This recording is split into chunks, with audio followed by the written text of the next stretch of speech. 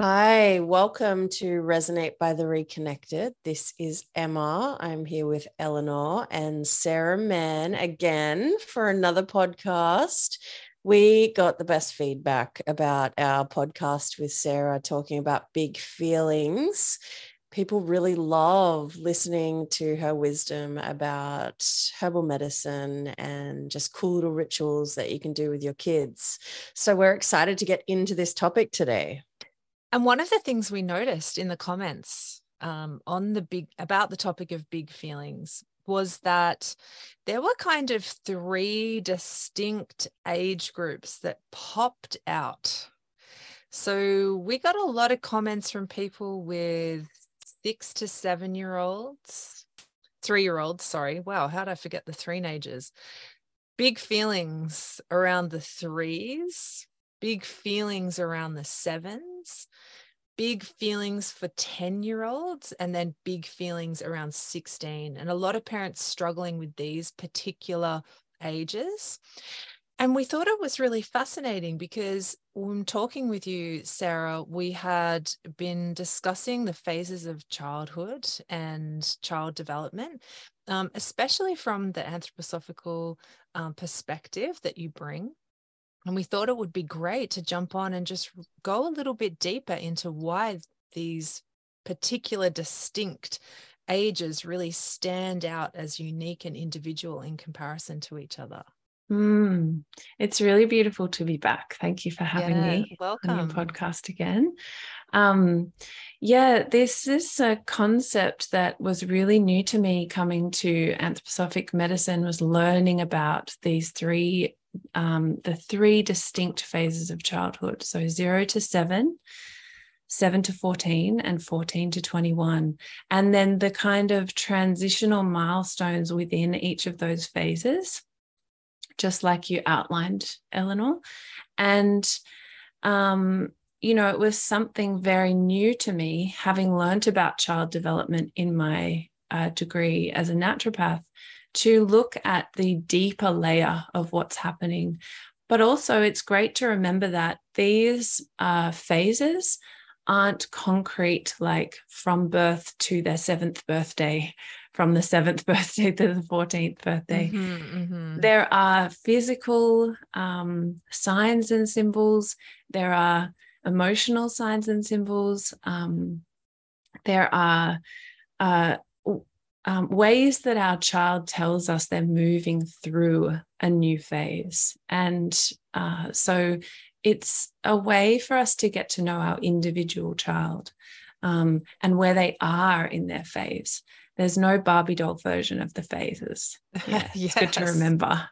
Yeah. I was wondering if you could start with kind of one of the first ages that people talk to us about, which was kind of the 2 and 3-year-olds. And I think we can all relate to this feeling of, when our children are babies, often there's this ease around them, unless we've had a difficult beginning. But generally speaking, when they become toddlers, it can be a little bit of a shock. Yeah, it really can. Well, if you think about I like to think about the phases in terms of different focuses of developing independence. So childhood is something that is an unfolding process. And so in the 0 to 7-year-old phase, or you can also call it the moon phase, this is where our children are really focused on their physical independence. So they're moving through physical, kind of mastering their physical body. And when they're first born, the first year of childhood is what captivates the most awe and love. We are completely melted by babies. And it's so beautiful. And this is when also the children have such a big impact on the community around them. So this is when families can change, communities can change. Babies have a really great kind of spiritual or feeling kind of impact on the world at that time.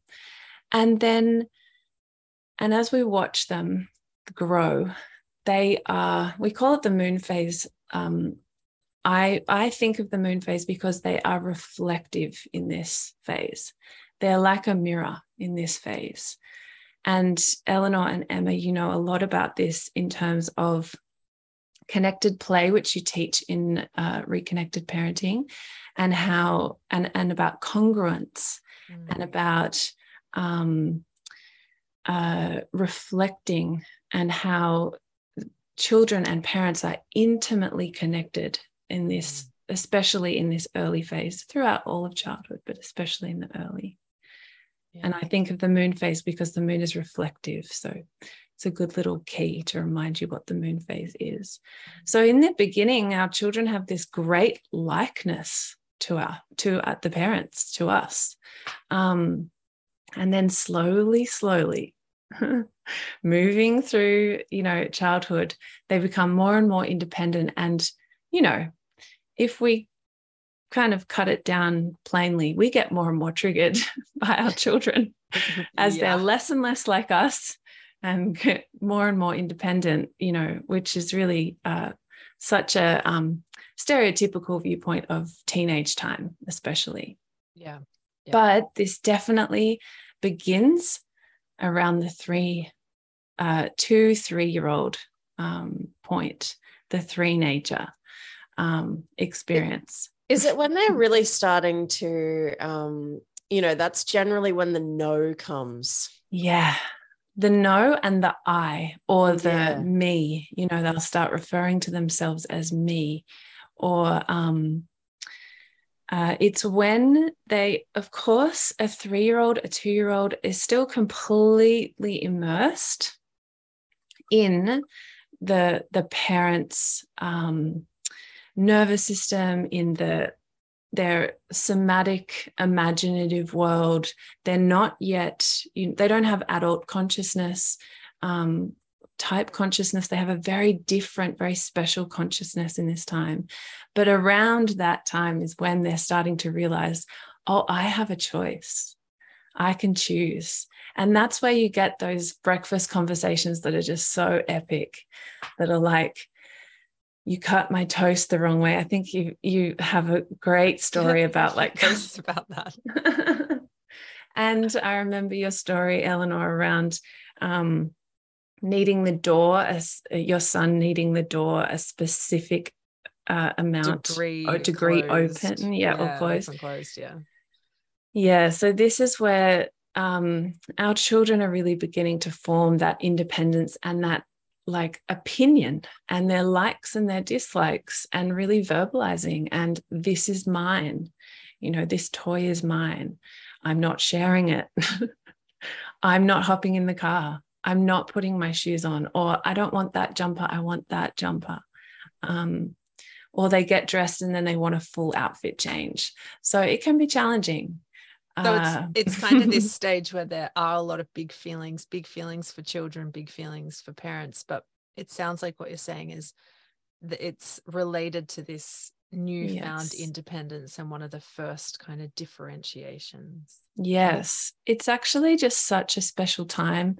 And the more I've found, really, of course, learning about this from a child development and health perspective professionally has really changed how I practice, but it also just changed how I was a parent, because I had just knowing, oh my gosh, my child is moving through a new phase, and actually I want this for them. I actually want them to be feeling their independence and their feelings and their sense of self, So how can I make space for my feelings around how this is going, and have the space to support it, but also just really witness and see what's happening and be less reactive, less pain around it.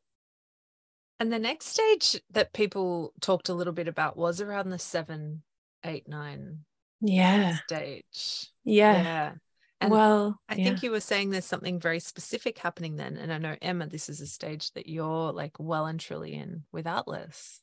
Yeah, this is such a fascinating stage, because I'm reflecting on my own childhood now and seeing how I was always seen as a confident child, but at this phase, I remember being highly anxious. Mm-hmm. And I'm seeing it now happen again, where my very confident child just has slight anxiety that I'm like, wow, this is new. It's like it's a new thing. And being talking to Sarah and looking at it back through that anthroposophic perspective of crossing through the Rubicon, it's so profound to see what these kids are going through. Yeah, it's such a milestone. The 7 to 14 or phase, or basically it's when they lose their baby teeth and start growing their new teeth. It's usually around kindy class 1 up until 14. This is really about developing the independence of their feeling life. So this is when our kids will start to in this 0 to 7, our kids really mirror our feelings. So if we're having a great time, they're having a great time. There's a lot of mirroring. The 7 to 14 is when actually our children develop this actually totally private inner world. They start to, their dreams change. They start to, this can also be a time when they start to have secrets, or they'll create they might ask for a diary, to have I was so into my diary. Yes. I had all the diaries with all the locks, with all the boyfriends. I was in love with everyone. They were all in the diary. I'm having so many memories of that phase. It was such a deeply emotive time for me. Yes. And I was deep in it. And very secretive. Yes. Yeah. And it is deep. I look back to that time too. And really, you're all feeling. It's like you're navigating the world all through feeling. So you're not yet self-conscious. You're moving through the world following your feelings. And interests too. This is where often our kids' interests will come out. They'll start to show us a little bit more about what they're uniquely interested in. But Steiner talked about this particular phase, and it was called the 9.5-year change. But now we know it can come anywhere from between 8 and 11, but generally it's around the 9-year time. And really, it is like the birth of consciousness and self-awareness. And this is where we can see our child's, the kingdom of childhood starting to fade, and a new type of awareness be born in our kids. And it can be quite sudden. It can be quite subtle, or it can be quite noticeable and exaggerated. And Emma, like exactly how you're experiencing it with Atlas at the moment is often how we'll experience it. So we'll notice that they used to be quite confident, and they still are, but there is something different, like a little bit of anxiety, or a little bit of doubt, or a sudden new need that seems like a backward step, like needing more cuddles, or needing that help to get dressed, or something that they've totally mastered years ago. I remember this for myself I think I'm around 9, I don't know exactly, but I walked into a shop, and where there's like often there's a mirror in front and like a mirror to the side. And it was the first time I'd ever seen myself from behind in a mirror. And I remember having almost like a hot flush. I remember a sudden anxious feeling coming for me. And I realized that's what I look like from the outside to everyone else. And it blew my mind. And that was what a profound experience. Profound. I remember it like it was yesterday. And that to me gives me a really great felt sense of, before I was just in. I was behind my eyes looking out. I wasn't aware of a bigger picture existing. Then I suddenly got quite a shock to see there's a whole nother perspective of life, which is the one where I'm just a very small part of a really big world. And this is often when the pedestal that we put life on, or that we put our parents on, starts to fade a bit. We start to see our parents' chinks, their armor. We start to see their humanity. We start to the glory and the, that we have them in naturally as a child starts to change. It's a big time. What do they suggest for these kids? I know that having mentorship can kind of be in there, having friends, mentors. Yeah, well, in this phase, children are in this feeling independence phase from 7 to 14. This is when they're our children's circle is widening from parents into friend circles, the outside world. Exactly. So we'll notice that this is where there's like strong friendships forming. It's where there's often other new adult idols and mentors will come in, like a teacher, or an uncle or an auntie. Like I remember that was when I got so close with my auntie. I remember the idol worship. I was all into the magazines, the Teen Boys and the Absolutely. That's where you really start looking out from your family before you pretty much just look in your family for your inspiration and your where you're going. But the shift goes out. So supporting them socially is a really great thing to do in this phase, because they're looking. Even if you were on a deserted island, they would be looking outside. They'd be looking in nature for the next step. They're looking beyond the family for their next step. It's beautiful. Wow. It's really, that's so cool to hear. Yeah. And then the next stage that people were curious about was like 16-year-olds. Yeah. A lot of big feelings around 16-year-olds. Yes, understandably, right? The 14 to 21 phase of childhood is where our children, our young adults, are developing their thinking independence.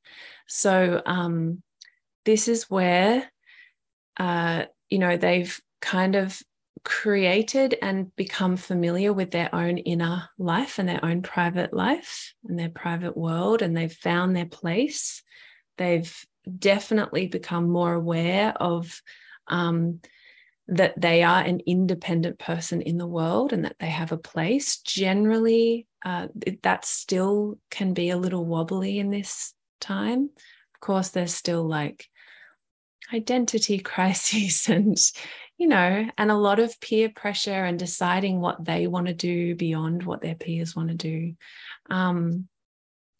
But it's around that 16-year-old time is right. It feels like it's right on the precipice of puberty has pretty much settled in and established. They're still growing exponentially and maturing exponentially. But this is where they can start to make some big moves, or to have something happen that lets them kind of decide who they want to be in the world. This is when they might get in trouble for the first time or have some kind of drama. It doesn't have to be negative either. It can be a big achievement. Like it might be when they get a scholarship to the next thing and they have to grapple with, is this what I want to do? Is it not? Emma, I think this is when you moved overseas. Well, I was just reflecting. I spent literally this entire phase outside my family home. Yes. Yeah. Yeah, exactly.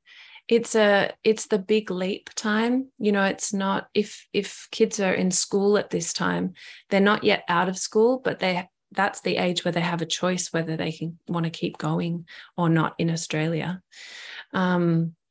It's a real pivotal time, and it can be the time when something does feel like they're really taking the next step, and we have to also take the next step of independence with them. That can be quite challenging as a parent. I mean, I'm in that phase right now of just contemplating this next few years with my teenager.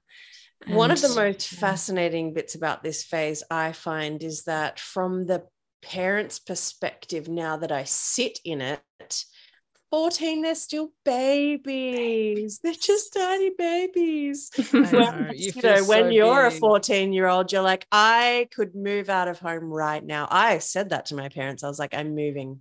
I'm out of here. I'm going.